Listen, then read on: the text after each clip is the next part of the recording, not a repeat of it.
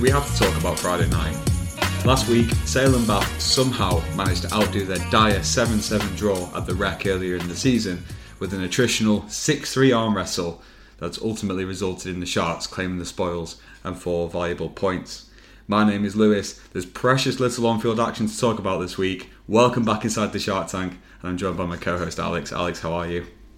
I'm very good, thanks, mate. I'm better than I was on Friday night. I mean, a win's good, but I did have to travel 5 hours to get to the game, as I was telling you, and it really made it worth it to watch 9 whole points. It was roughly 2 points per 1 hour of travel, which is absolutely delightful. But yeah, other than that, I'm good, It's still 4 points at the end of the day, and it could have been a lot worse. We could have travelled 3 hours up the M6 on a Friday night to watch our team lose 6-3 at Sale. That would be even worse. Yeah, I mean, what makes all of this so much worse is the fact that the game was on BT as well. So you could have saved yourself 5 hours and still got probably a better view of the action sat in Newbury watching on the TV. I know, don't remind me, mate. It is a massive... well, it always happens on BT, doesn't it? The BT curse strikes again. I know you're not a believer, but... My understanding of the curse was that it was Sale can never win whilst we're on BT. We've actually won a couple of times now whilst we're on BT. The problem is, Wasps last season aside, they've not necessarily been particularly pretty wins. No, they never are, aren't they? We can play some excellent rugby and we seem to save it all for when no one's watching. It's a general rule. Well, as you may have guessed, we're trying to vamp a little bit to start because there's really not a lot to talk about this week. We were talking off the air about sort of key points that we wanted to raise on the podcast this week, and my goodness, there are so very few. So I'm going to start, Alex. How on earth did Sale and Bath manage to somehow outdo that terrible game we saw at the Rec in December? How did they manage to surpass that and produce probably an even less entertaining game of rugby on Friday night? I think there's a few factors at play. The weather was a big one. It was rubbish weather for most of the game, windy and rainy, and neither team played it well.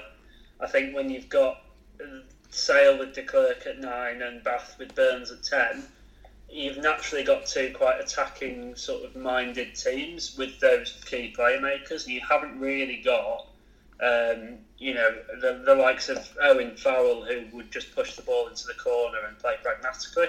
What you've got is 2 teams that were sort of seem driven to try and attack, and credit to them for that.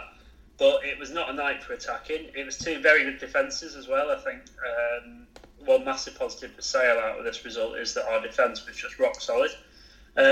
Some poor kicking from Bath obviously contributed to probably them not getting the momentum.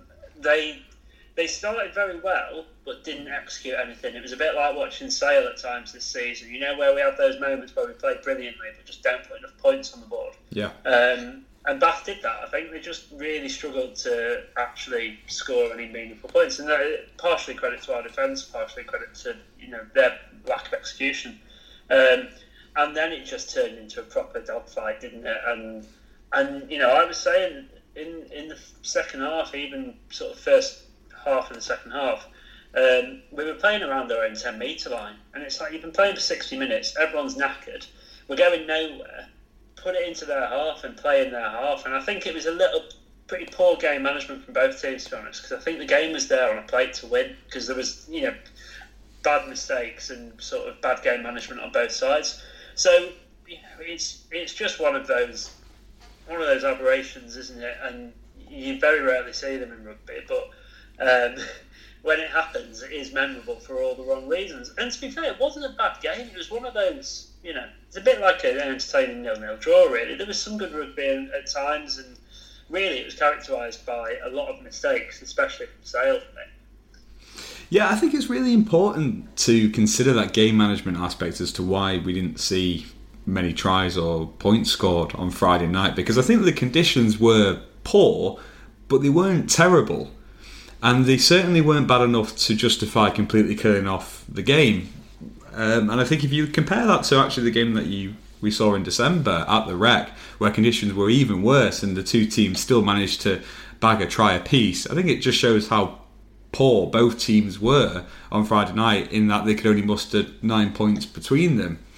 But obviously, there's a feeling of satisfaction for pulling out a very important victory, and we'll get onto that later on in terms of the makeup of the table following Friday night's result. But there's also obviously a feeling of disappointment and relative disinterest in the game, just because there was so little happening. Not even the BT Sport commentators were tweeting after the game about wanting 80 minutes of their life back.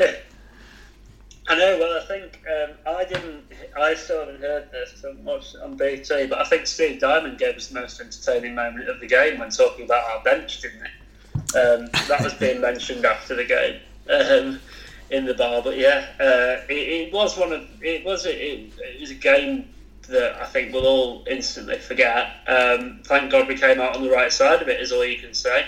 It's you can't even pull out individual, other than the Currys, who were absolutely outstanding. There wasn't really any individual performances that stuck out either. No. I think it partially, the wingers were never going to have a good game, were they? Because they weren't going to get any ball. I think that's the other thing. Luke James had quite a good game, but Bath put him under no pressure. They didn't put any, if I was Tom Blackadder, I'm going, this kid's played 3 or 4 games at fullback. He was playing back row 2 years ago. It's chucking it down. Stick him under some pressure. He's got Cocker and Singer running at him. If you put the high ball up and Jamie Roberts coming through the centre, it's that whole game management thing. I think both teams were really, really poor. And when you see that, like Bath Mall, was really good, but they never put it into the line out 10 or 5 metres out to try and roll it over. It was baffling for two professional sides. It was actually really poor. I think, you mentioned Cokanasiga and Jimmy Roberts. I think it was in the 75th minute or something like that Roberts actually had his first carry of the game, and it was so surprising that the BT Sport commentators, explicitly mentioned how this was the first time he's really had the ball in an attacking position. And you do think in a game like that we saw on Friday, it is going to be, stick it up your jumper rugby. And it means that you need to sort of get your big bulky ball carriers into the game wherever you can, and that includes in the back line. And that actually takes us very nicely onto our 3-word reviews, because the first one I wanted to pull out, Matt Arrowsmith, Sale Miss Rohan. I think this is a brilliant game for someone like Van Rensburg, someone who can break the game line, cause the opposition some issues, and then maybe look at bringing some of the wider players into the game when there's actually a chance of broken field play. And then you won't be surprised to hear that a lot of the other 3-word reviews touch upon the subjects we've already mentioned so far. Sale Sharks fans, 4 points next. Tom, poor weather / game. Sea of Gold, ugly but needed. Jeremy, 6th, 2 wins. Joe Russell, cold and dull. Jamie McAndrew, defence coach porn. And Alex Everington, 1, move on. Well, unfortunately, we can't move on. We still have a game to talk about. But let's try and pick out something of note from the game on Friday. And let's start with the defence, because I think Sale's defence on the whole this season has been pretty resolute and reasonably strong. A couple of aberrations away from home aside. But even with the conditions, even with both teams playing really poorly, it's still an impressive achievement to keep a team to 3 points in a game of professional rugby across the entire 80 minutes. Yeah, completely. And I think, it's one of those with Sale. Sometimes you feel like when other teams get into the 22, they're just going to score. And actually on Friday, to be fair, it's the most confident I've ever been about us defending the lead, even when we had Bath got that scrum with 10 seconds left on the clock or whatever, which we can come to later because that blew my mind. But that's a very strange feeling for me as a Sale fan, to be sat there and think, we're actually going to keep them out here. And it was a really good defensive performance. I don't think Bath offered a lot. But we just forced them back inside in the right places.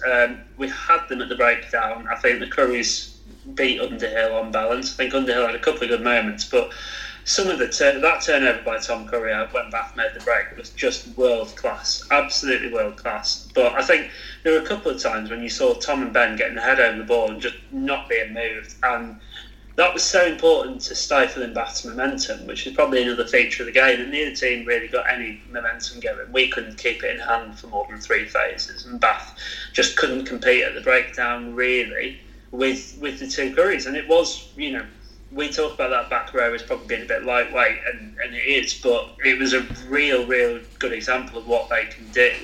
and what they can bring to a game in conditions that you would probably say don't suit them. I think that's exactly it. I mean, we've been talking about this ongoing experiment with Curry Ross as the back row, and I actually think Friday night, with the conditions that we saw with Bath, who are a big physical team, was probably actually not the scenario in which Curry Ross would be your optimal back row trio. But what I thought was really interesting was that actually, even though on paper it wasn't a matchup that would suit the three of them, actually on the field it worked perfectly. And I think you can directly attribute Sale's win on Friday to the work that those three did, because actually with conditions poor, with there not being a lot of space to run into, with passes not going to hand and everything else, it just meant it was a complete scrap both at the breakdown and in play, and that suited the Currys to a T, because they weren't necessarily asked to do a lot of carrying over the gain line, and if they were, that responsibility was going to John O'Ross, who I thought had another quietly very impressive game. And whilst we really struggled to win dominant collisions throughout the entire game, but especially in the first half, and for a moment I was very, very worried that Bath had eventually managed to pummel us into giving up a couple of penalties and snatching a win.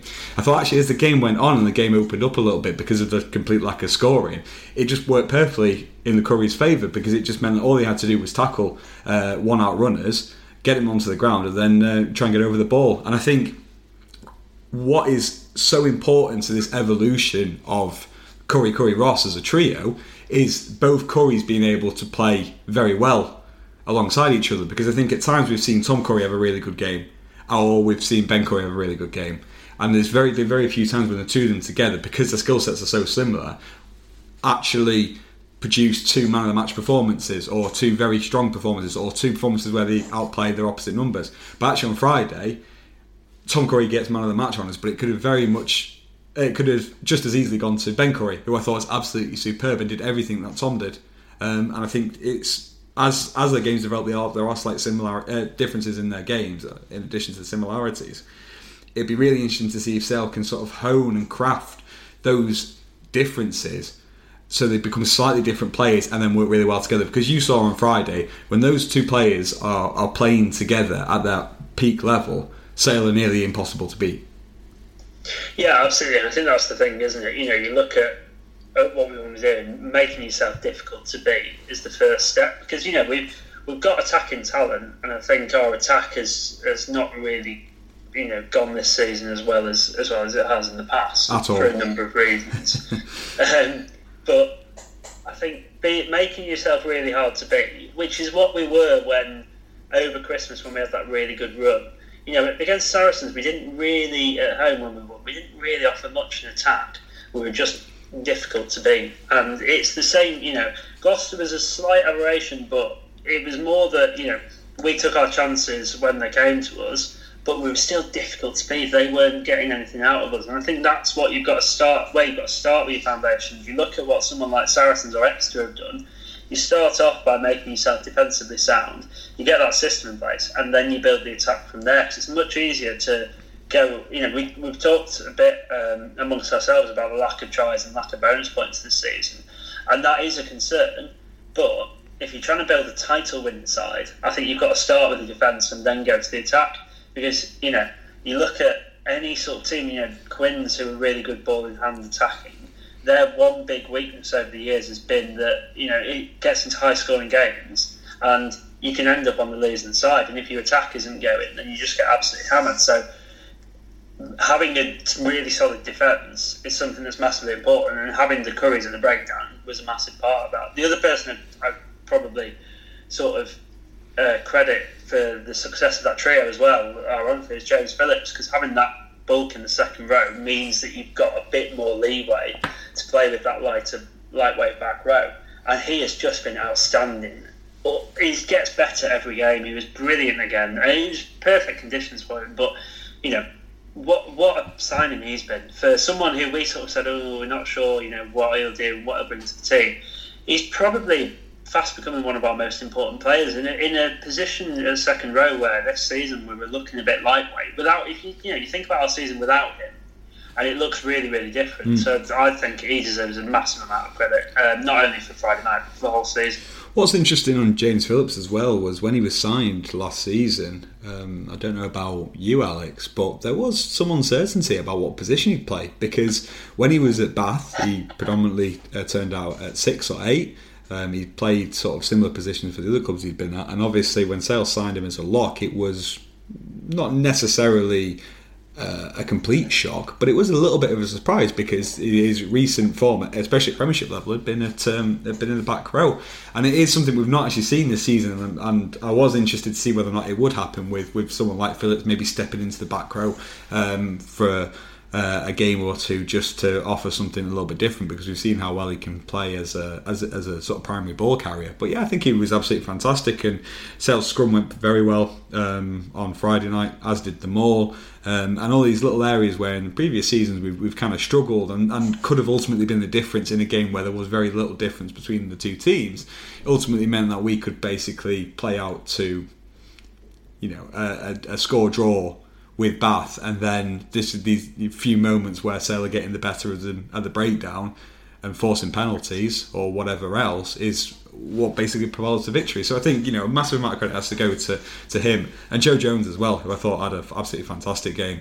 And you're nodding your head, Alex, so I'm guessing that's who you wanted to talk about as well. But yeah, 51 minutes off the bench for Joe Jones after Will Griffiths had to go off with an injury. Very solid operator we've seen for Sale this season without necessarily having much fanfare, and again didn't do anything special, just made his tackles, carried the ball a little bit, did very well sort of dealing with the threat of Beno Obono at the scrum time. And it's just all these little players in a game where there wasn't really an opportunity for your absolute stars to shine. Having a full squad of players who can play to that Premiership standard was ultimately enough to make sure Sale were on par with Bath, and then, you know, a little bit of magic from the Corey brothers, and, you know, a couple of penalties from McGinty, and all of a sudden we've come away with 4 points without really having to A, play particularly well, and B, do that much.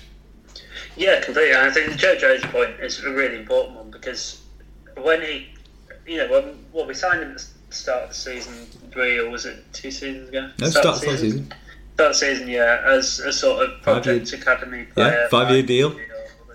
And, you know, I think what's quite impressive is that we said for a long time we need a tight head prop, and, you know, we could have gone out and spent a shed load of cash on a tight head prop, and that probably would have been a more relaxed solution to the problem. But what we've actually done, and I think you have to give massive credit to Steve Diamond for this, is we picked out Will Griffiths, who is an absolute star. Didn't have a great game on Friday, but I don't think he was right from the start or from early on. I think Cockney Singer ran over him at one point, didn't he? I don't know whether that sort of was the trigger, but he didn't look right from the start to me. So I don't think that performance is necessarily representative of how he sort of him as a player. But then Joe Jones as well is an unbelievable performance from him, I thought, because at no point did the scrum look in danger when he was on the field. I think it looked more in danger when Will Griffiths was on the field, which is just baffling, you know, for a guy who came in as effectively an academy player. And Beno Obono is a pretty good prop, and probably would be in the England setup had he not been were it not for injuries. To sort of deal with him like that and win penalties off him was absolutely outstanding. And as you say, just quietly, you know, the tackles, the carries, they're all part of it as well, but a massive influence at scrum time. And I think, you know, we've sort of done it again, haven't we? You know, we had Vadim Kovalas and we picked up this unknown player and actually turned him into, you know, bordering on a world-class prop. And you can see it happening again. I bought the rugby paper for the first time in a long time this weekend on my way down back to Newbury for some light reading. And they're talking about Will Griffiths. Shane Williams is talking about Will Griffiths for Wales as a vaulter in the World Cup.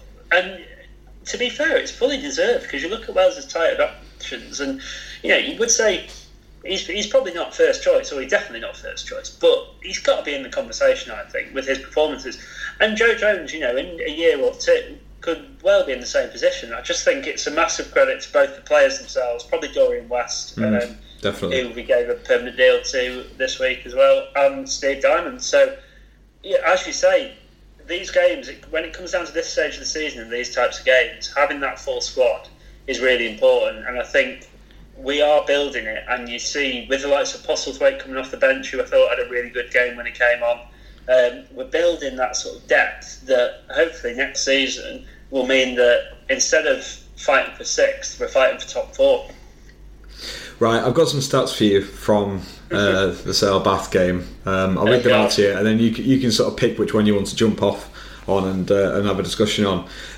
So between the two teams on Friday night, they conceded 25 penalties. Between the two teams on Friday night, they conceded 32 turnovers. Jesus. These stats are from ESPN, by the way, so I'm not going to drill down into each one, but Bath went 1 for 4 from the kicking tee for a 25% success rate, and Sale went 2 for 3 off the kicking tee for a 67% success rate.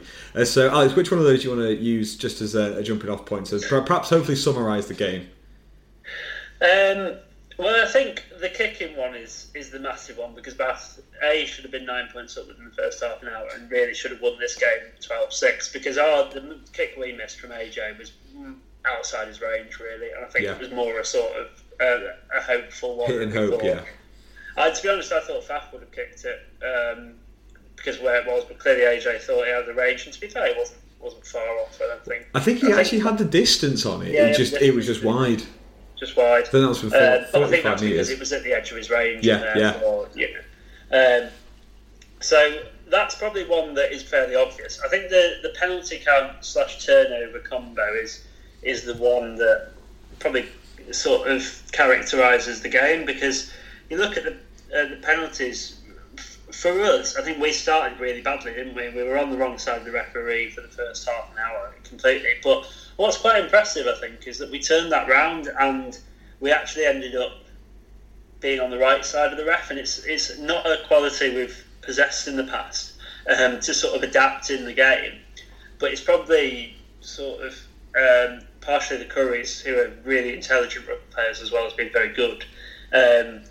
Playing, really sensibly at the breakdown and getting on the right side of the ref, and I think that's it was billed as this battle of the open sides, and it was in a way, but I think Sale had the better of that and stifled all the Bath's momentum, as I said before. So I think the split on those penalties then, so it was 14 conceded by Bath and 11 by Sale. I'd say we probably conceded about 8 or 9 of ours in the first half. I think the second half was so much better.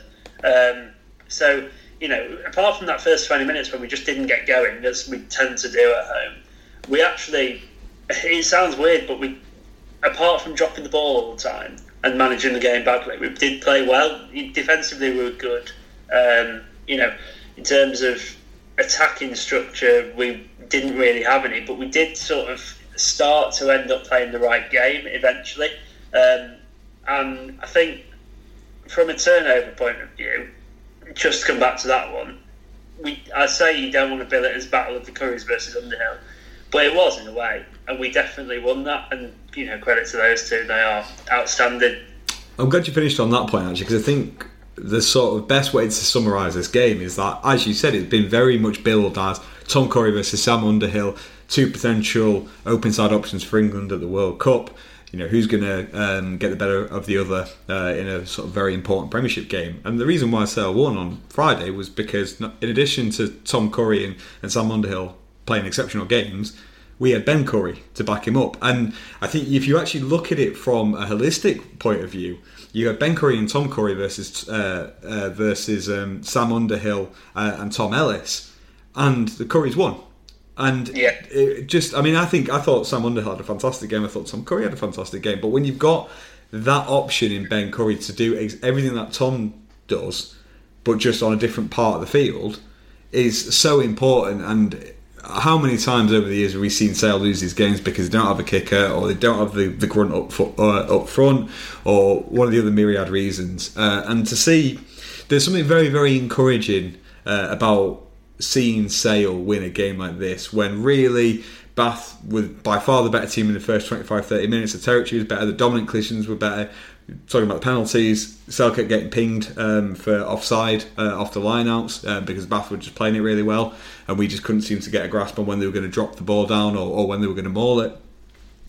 And in reality, Bath sort of threw this one away through a combination of poor kicking and not taking advantage in the first half. But with how Sale managed to get a grasp on the game and ultimately sort of bring it to a complete standstill and ultimately get the win is so encouraging. Especially because it means that as the table stands now, Sale sit kind of comfortably in 6th on 48 points. And this weekend they leapfrog Bath, who are now down in 8th on 46 points. And it's a massive 8-point swing. With the table as close as it is, winning a game like that when it could have very easily gone a number of different ways might be the difference between finishing in the top 6 and finishing 8th this season. Yeah, absolutely. And that's the thing, isn't it? When it comes down to tight games and end of season, these are the ones that matter, You can go and I think the massively frustrating thing is that if we'd beaten one of Newcastle or Worcester away, we would be in the top 4 now, I think, wouldn't we? I think we're 3 points off the top 4. So it's very frustrating in that sense. However, you can't go and look at that. Newcastle were fighting for their lives and still are, and Worcester are actually playing really well, as we saw when they beat Gloucester on Sunday. So it's probably not unexpected that we lost to those two, but it does show you that we're close and we're developing qualities that for a long time I think we've lacked, and I think that mental resilience to come through and get a 6-3 win.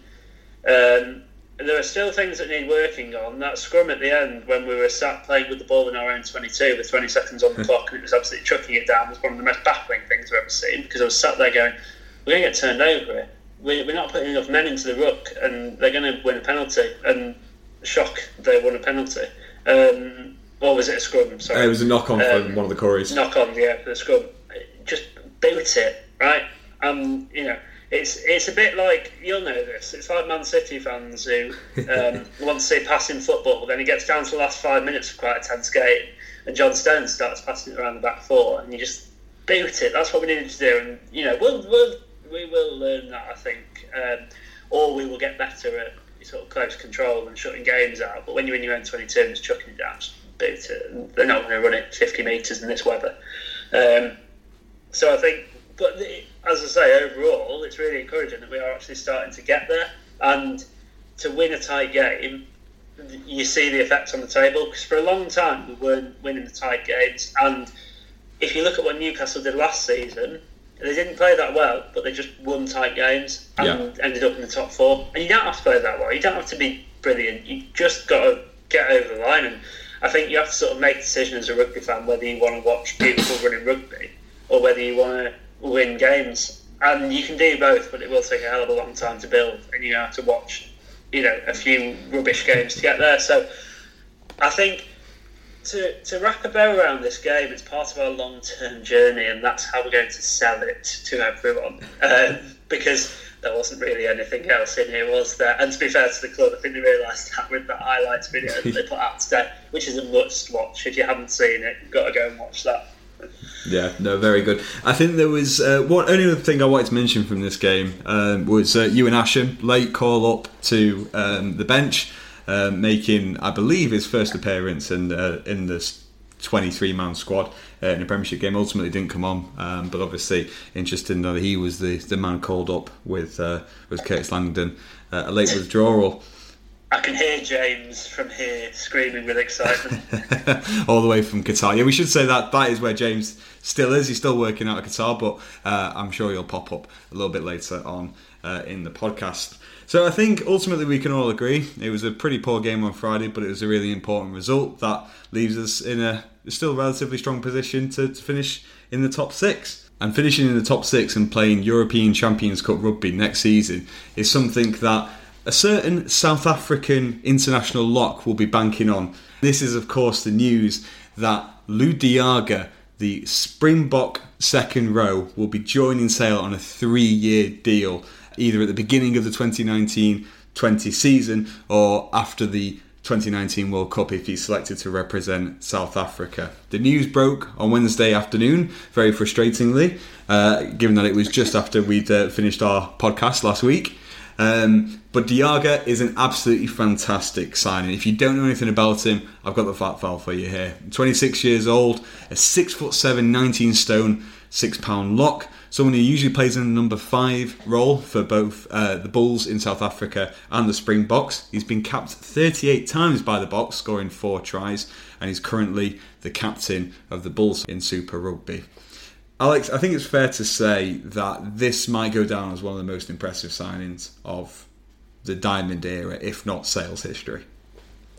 Yeah, absolutely. I think because of the player, the reputation he already comes with, and the fact he's in his prime. You know, when you look at our big signings over the years, Faf, brilliant player, but you know wasn't playing for the Lions as much, just underappreciated in South Africa, I think. James O'Connor, brilliant player, but in a bit of, not in the best form towards the end of his career. Someone like Marlon Yard coming with all the trouble from Quins and hadn't been in great form, falling out of favour with England.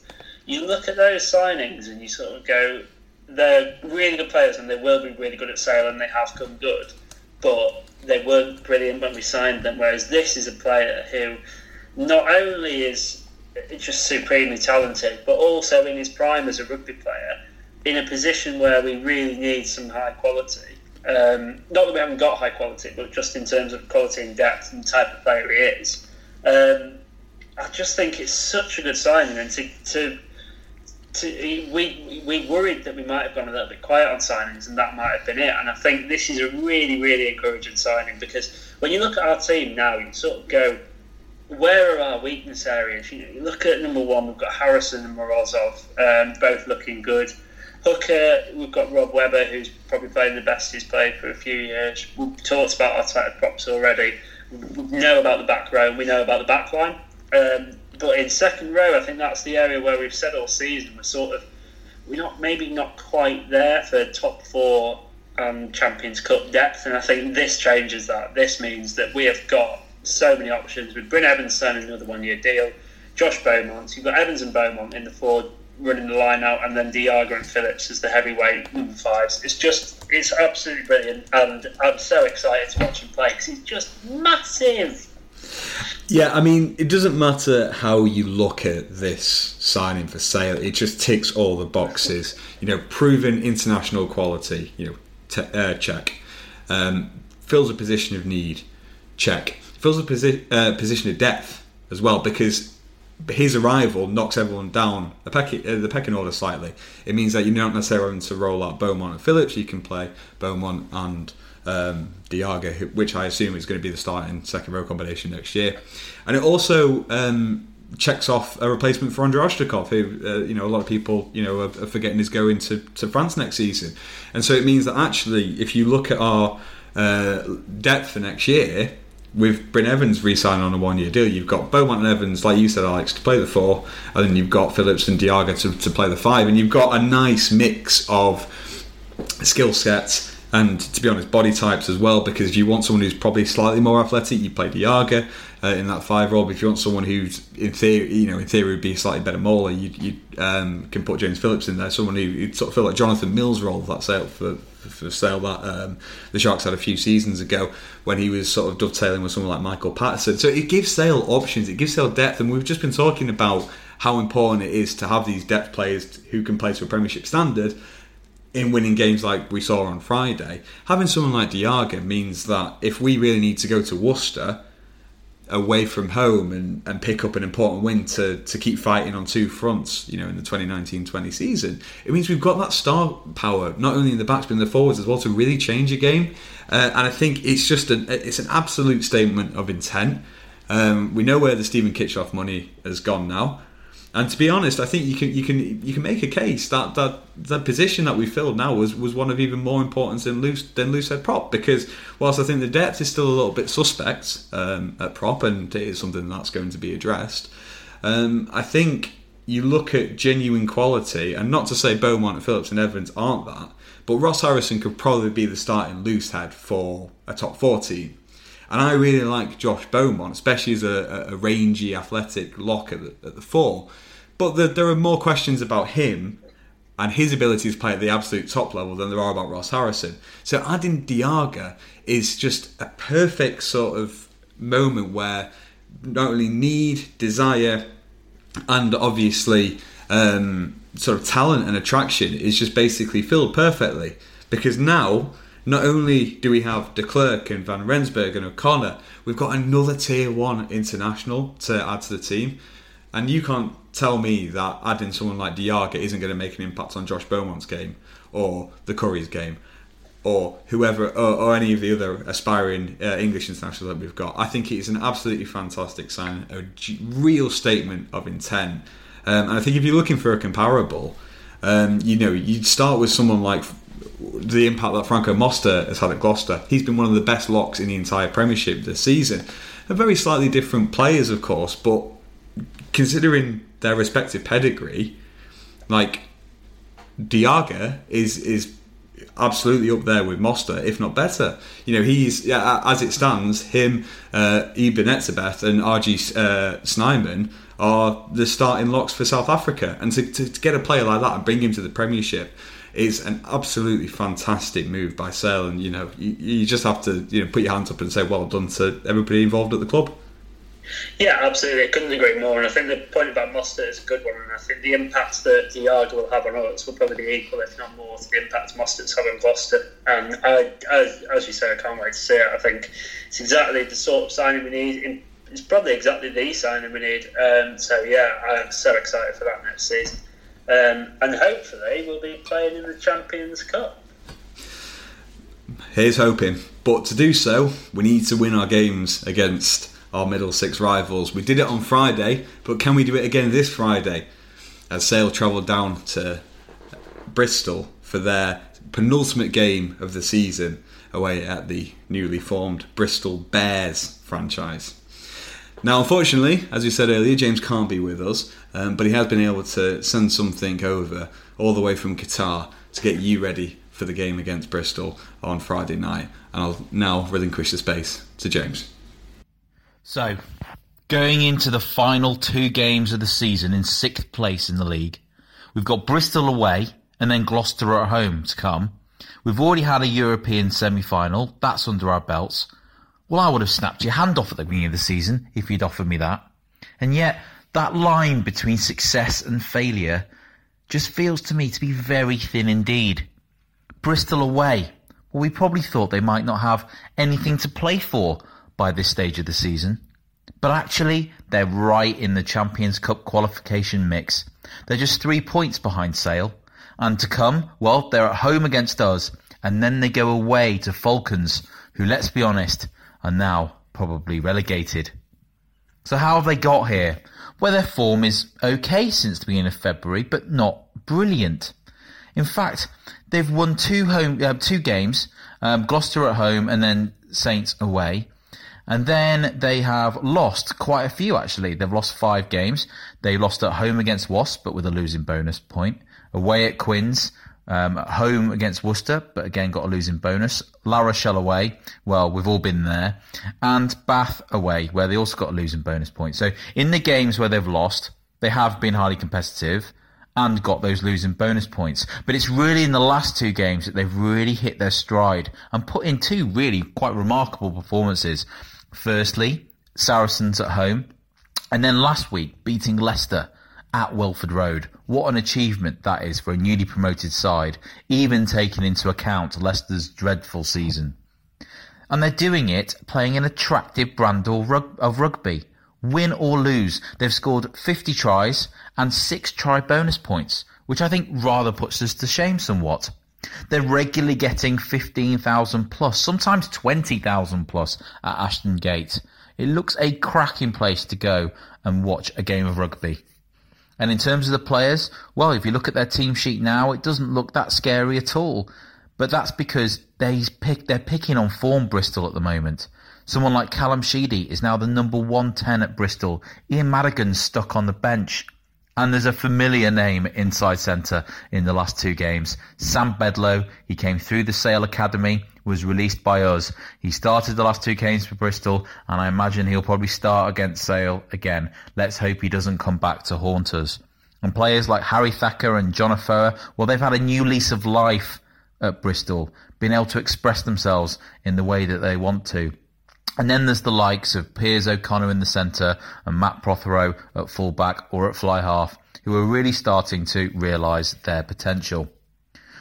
To beat them, we've really got to get our defence right, because Bristol have no plan B. Yes, they attack from absolutely everywhere, but if we get it right, we'll completely smother their attack.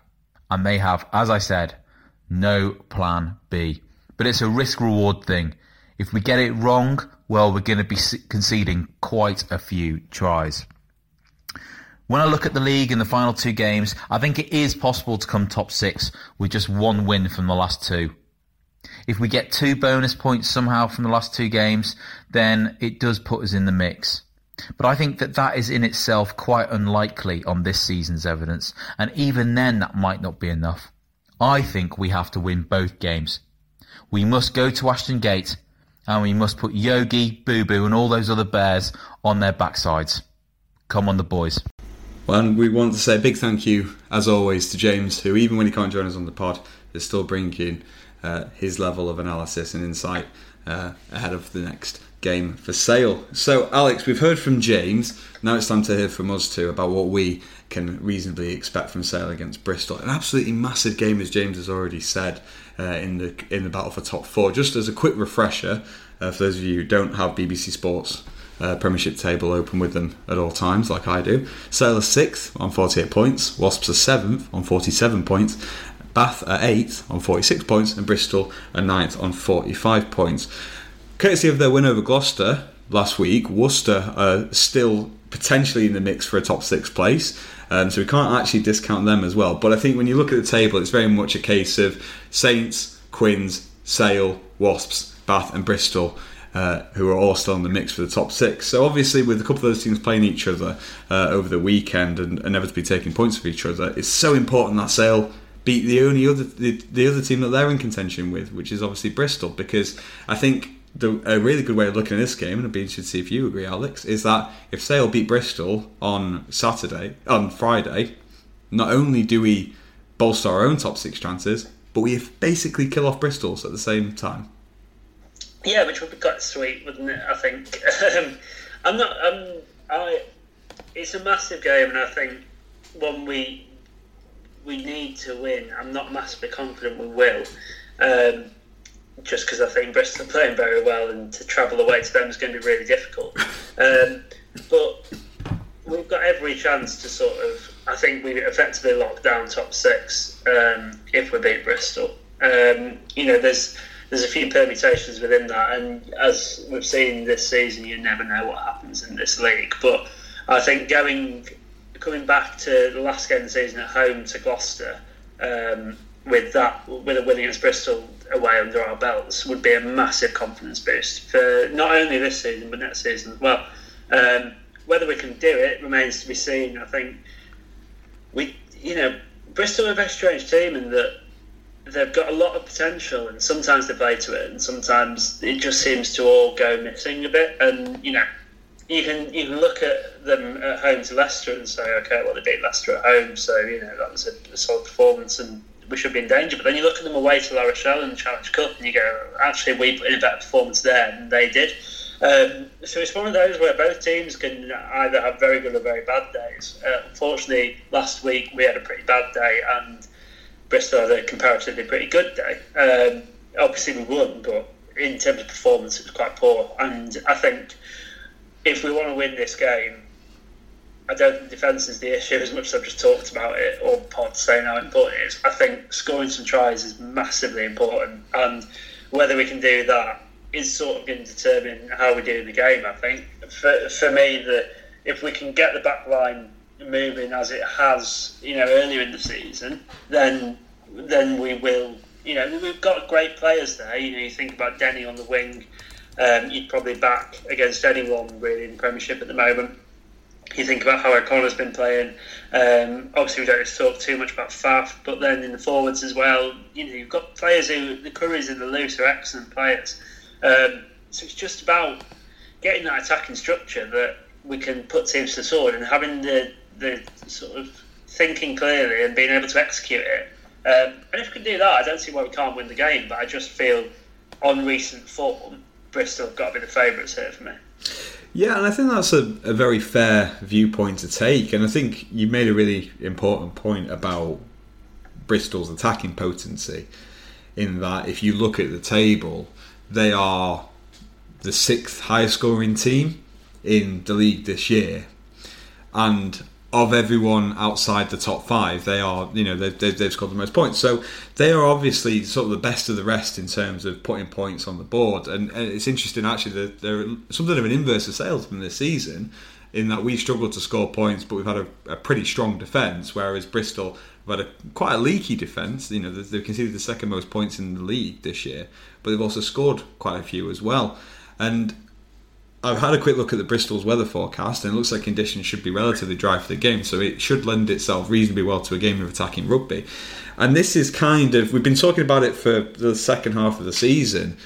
Eventually, Sale's backline needs to click into gear and start scoring some tries, because we are going to get into a shootout at some point, and we are going to have to sort of match up well along the backline as well as up front. And you sort of look at everything that's fallen into place, and it feels like this game against Bristol on Friday could be precisely that, because we're going to talk about some of the players to look out for in a minute, but the potency that Bristol have, not only in their backline, but with some of the players, Stephen Luatua, Jordan Crane, Chris Vui, Harry Thacker. These are all very, very good players in the loose, who can all throw the ball around, who can all break tackles, and who can all ultimately score tries. And Sale will have to be at their absolute best from an attacking standpoint to match up with that, because we could quite easily go down to Bristol and grind out a win if conditions favour it. But I think the way to approach this game is that we have to fight fire with fire. We know our defence can hold up well. We saw that on Friday. We've seen it throughout the season. But with how well Bristol are playing at the moment and how they've been able to score tries in a myriad of ways, we really need to see something more from Sale's backline in this game than we have throughout the season so far, if we have a genuine chance of winning and consolidating that position in the top 6. Yeah, I don't think it's a go all gung ho and throw the ball around and make it a loose game approach, because I think we'll probably struggle with that as well. I just think when we get into attacking positions, it's not about creativity. We don't struggle with creativity, we struggle with execution, and it's about getting into the 22 and keeping hold of the ball. Because if you look at the way we've played over the last few games, our issues aren't in breaking the line or creating space. Our issues are that when we do that, we drop the ball, or we get bundled into touch, or we lose it in a turnover at the ruck because we get isolated. And they're easy fixes in a way, but we need to make sure that I think we are really close, and it's one of those where we're probably operating about 80% at the moment. As Simon Orange said, if we operate 95%, we'll beat most teams, and if we operate 95%, we'll beat Bristol. But we just need to have that execution in our whole game to ensure that we actually put some points on the board, because that's what we really struggled to do. And I think it seems like it's there, and we're close, but you never know, do you, on the day? And I think travelling away is hard, especially on Friday night. But hopefully we've had a full week of rest. Bristol have only had 6 days, so whether that will tell slightly as well, maybe evens it up a bit with the home advantage and us having to travel down there. So I think it's well within our grasp, and if we can play to our potential, we will win this game. But I think recently we haven't been playing to our potential, so it's how we get the best out of the team and ensure that actually what we're doing is good enough to win. That's the issue. Well, I think in terms of getting the most out of the team, the spotlight has to be on one particular player, and I think that's AJ McGinty. And regular listeners to this podcast will know that I am, a self-confessed avowed fan of McGinty. I really like his skill set and what he brings to the team, but there are red flags around how well he functions within a top 4 team and potentially even a top 6 team. And I think over the last few weeks, we've really not seen enough from McGinty from an attacking standpoint. And it's not, his fault. You go away to La Rochelle, very tough game against a very good team. The conditions on Friday, very poor, really hard to make anything. But you look at the Quins game, which was decent conditions against a team that, has been pretty, average defensively. And we didn't really see enough McGinty. Now, his goal kicking is so good that it really can make up for it. And at this point of the season, if we're just kicking points and winning games that way, then that's absolutely fine. But I think there does have to be a bit of a spotlight on McGinty, because I think since coming back from injury and international duty, he's not necessarily played to his potential. And I think because he plays such a pivotal role, not only within the team, but just in terms of a position on the field, when you're not getting star performances from your fly half, it's very difficult to get star performances from Denny Solomona, Chris Ashton, Luke James, Van Rensburg, O'Connor, whoever else. And I think if Sale are to win on Friday, we absolutely need to see more from McGinty. I think it's difficult because, we've talked about this before, it's really difficult to get a balance because you've got such a ball dominant scrum half in Faf de Klerk, who can do a lot and more than some fly halves can do in terms of attacking vision and ability and kicking. But I'd absolutely love to see McGinty have a really good game, and I think genuinely believe if we are to win this game, we need to see McGinty vary up the attack a little bit. We need to see the ball out of de Klerk's hands a little bit more as well, with McGinty getting the ball wide, and that's really we need to get the ball to Ashton and Solomona, because in a game that we've just set up where there's a lot of attacking potential and a lot of attacking opportunities, we're not going to win by running one-out runners or playing crash ball rugby. I think it's really important that we see McGinty sort of vary the attack up, mixing some kick his points when he needs to, but we definitely need to see him sort of take the initiative and bring some of our very talented players into the game, because, to be perfectly honest, the likes of Solomona and Sam James have barely played 80 minutes on Friday, given how much of the time they spent just standing around. Yeah, it's really true, and I think one of the players who will be quite important as well is Chris Ashton, because he's one of the only players who's sort of been at the highest level really, and done it in especially the Premiership, but also just generally in the final, the end of the season. And I think, is it a coincidence that we get a bit of mental resolve when he comes back? I don't know whether he has an effect on the team or what. I don't think his performances have necessarily been really affecting the team, but I don't know whether there's a mental thing with him, that he's been there and done it at the top level in both France and England and internationally. And I think, you look at, he came back for the La Rochelle game, we put in a really good performance, and against Bath we put in a really solid performance. Worcester's an aberration, I suppose, in that, but I think Ashton can have a massive say in this game, and I think if he doesn't have to do much, but if he scores one crucial try, you'll see his worth to the team. And I think he's a massive part of that sort of mental side of the game, him and John O'Ross, as opposed to also the on-field side of the game in effect. And I think to get the likes of Ashton into the game, we need to see more attacking creativity. And you said it's not an issue that Sale have had in the past. The ability there to think of creative ways to breach a defence are definitely there, but I think it's a lot easier to execute when the ball's in the hands of your fly half rather than your scrum half. And we've seen, Sale run some very, very good set moves with de Klerk as the primary ball carrier and playmaker. But I think as we've gone through the season, we're seeing teams key up on de Klerk even more so than they did last year. And with that happening, you need McGinty to step up. And I think there's some really good opportunities, especially if conditions, stay relatively well and conditions are good underfoot. There'll be some great opportunities for McGinty to sort of float passes into Ashton, or have him running off his shoulder, or Solomona, or James, or Van Rensburg, or whoever, and really force Bristol to come out and play it. At which point we can definitely match them if we've got our star players in our backline, fronting up well against Bristol's. Just quickly then, are there any other key players that you want to identify from Bristol to keep an eye on? I know I went through the forwards a little bit earlier on. From Bristol, sorry. From Bristol. If Piatel plays, he's always quite scary. I really like Luke Morahan as a winger. I think he's really talented, and we tend to struggle against good wingers as a general rule.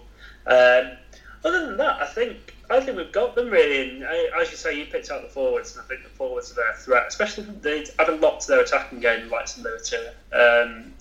I think they bring a lot to the sort of way they play on front foot. But I think in the backs they've got some good players, but I don't think they've got anyone who sort of we need to be massively worried about. Apart from if Piatel decides he wants to have a good game, as he is wont to do occasionally. But yeah, I think with Bristol, Harry Thacker is obviously the key one. If he in a sort of just in their driving maul, if their driving maul gets going, you can see him scoring a couple against us. So that's a massive part. I think James Phillips has got a big role to play in hopefully trying to stop that. But the other way to stop that is to not give away penalties, which they can kick to the corner. So you've just got to. There's ways to approach it, but I think being conscious of their threat in the tight, but also sort of, not letting them play too loose. It's a really fine balance, isn't it? If you take the game tight, they'll maul you over the try line. If you take it loose, Lewiter will throw it around and Piattel will have a heyday. So, I don't think there's anyone we need to fear at all. I think as I say, we've got the better squad, I think, marginally, and if we play to our potential, we will win. So, on that note, we should probably do some predictions, I'm guessing. Just really quick question on our approach to the game. You mentioned sort of keeping it, tight, but also a little bit loose at the same time. We've sort of chatted a little bit earlier about how well Curry Ross went as a back row trio. I would be very tempted to keep them as a combination coming into this game. Whilst I think Bristol have some big ball carriers, I suppose, as does every team. This could be a really good game for both Currys and Ross to shine, especially if the game opens up a little bit, because obviously they are fantastic players in the loose, and actually Bristol's pack aren't quite as physical as Bath's were comparatively last week. So I think this could be a game once again where both Currys really thrive, and I think John Ross could have a really good game as well. And in the back line, I think again it depends on what happens with Van Rensburg. Obviously wasn't in the 23, missed the La Rochelle game due to suspension, but I think if he's back, you put him in at 12, you move O'Connor to 13, and probably move Sam James to 15, I think. But it's so difficult at the moment because of how well Luke James is playing. So I think you absolutely have to get Van Rensburg back in there if he is available, especially given the relative lack of form we've seen from James O'Connor. But as we were talking about last week, do you bring up Van Rensburg in and sacrifice the solidity that Luke James has offered, or do you move O'Connor, keep everyone else as it is, and move O'Connor to the bench as a bit of an X factor, which in a game against Bristol away in decent conditions could end up being a real X factor. I think, to be fair, I don't think Sam James has been playing that well, so I don't think dropping him would be the worst thing in the world. He's a brilliant player, and obviously the conditions, if they are dry, will suit him a bit more. But I think O'Connor's been playing. I think if you bring in Van Rensburg back and you move one of our centres out, James is the one that goes, because I think O'Connor's been playing better in recent weeks, and I don't think Sam James is playing well enough to put him at full-back in place of Luke. So if that is the case, then it's worth a go, I think. And I think, then you've got Sam James on the bench as a sort of utility back, and you sort of covering more positions than you would otherwise. Whether we would do that, I don't know. I don't know what the situation is with Van Rensburg, and we don't really have any idea, do we? But that would be, if Van Rensburg's fit, I'd go Van Rensburg, O'Connor in the centres, and Sam James to the bench. But if Van Rensburg fit is the ultimate question, isn't it? Any changes in the forwards? No, unless Will Griff-John, depending on what Will Griff-John's doing, but I'd keep that back row. I think the rest pick themselves, don't they, at the moment? But Bryn Evans is injured. He's had some plates in his cheek after the Quins game, apparently. That was in the rugby paper. So I assume he won't be playing. I think they're waiting to sort that out. So it's probably the last time we've seen him this season, realistically. So I think the second row picks itself. The back row I'd keep the same because I thought they were brilliant, and in the front row definitely Harrison Webber, and then you've sort of got the luxury of Will Griff-John or Joe Jones at 3. Whoever is fit is good with me. I don't think it matters who's fit. I think you start Joe Jones over Will Griff-John. That's my hot take for this week. After last week, Griff-John's played a lot of rugby. He's played a lot of rugby. Even if he is available, he might not be at 100%. And to be honest, I think this is a game where Joe Jones could really, really excel. I think we've really seen him come into a purple patch at the end of the season, and I'd be really tempted to go with the hot hand, as it were, and give him a first Premiership start at 3. Right, so let's for the second time, let's try and do some predictions. So I'm predicting a very open, very exciting game of rugby. Two teams that are just going to be scoring tries all over the place. I'm going to say Sale 31, Bristol 27. Oof. Well, I had written down 27-23 to Sale because I'm feeling weirdly confident. Don't know why. So you're 31-27 to Bristol. Yep. You get that right. I'm 27-23 to Sale, so one of us is going to win. Just to let you know, last week you said 21-13. Sorry, no. Sale 31, Bristol 27. Sale 31, Bristol 27. Excellent. I'm glad you're optimistic. Yep. Join me on that particular bandwagon. Got to. Well, hopefully, we both predicted a Sale win last week, and we got one. Hopefully, we're both predicting a Sale win this week, and we get one again. Well, that's it for this week's episode. Thank you for everyone who tweeted us. Thank you for everyone who put up with 80 minutes of miserable rugby on Friday night. Thank you to everyone who listens to the podcast, everyone who's been subscribing. Thank you to everyone who's been helping out actually on Facebook. We know some people have been having issues with Apple Podcasts and not being able to access the show. So thank you to everyone who's been sort of showing each other the best sort of ways to sort of access the pod. And I think that's just about everything. Thank you to Steve Darren for signing Lou Diaga. Thank you to Ali Eakin and the Sale media team for making sure that everyone knew just how miserable a game it was on Friday. And yeah, thank you, Alex, for joining me. And thank you, Lewis, for a lovely chat. And hopefully we see some good rugby next week to go with the good chat, as opposed to this week when the rugby was rubbish and the chat had to bring it and save it.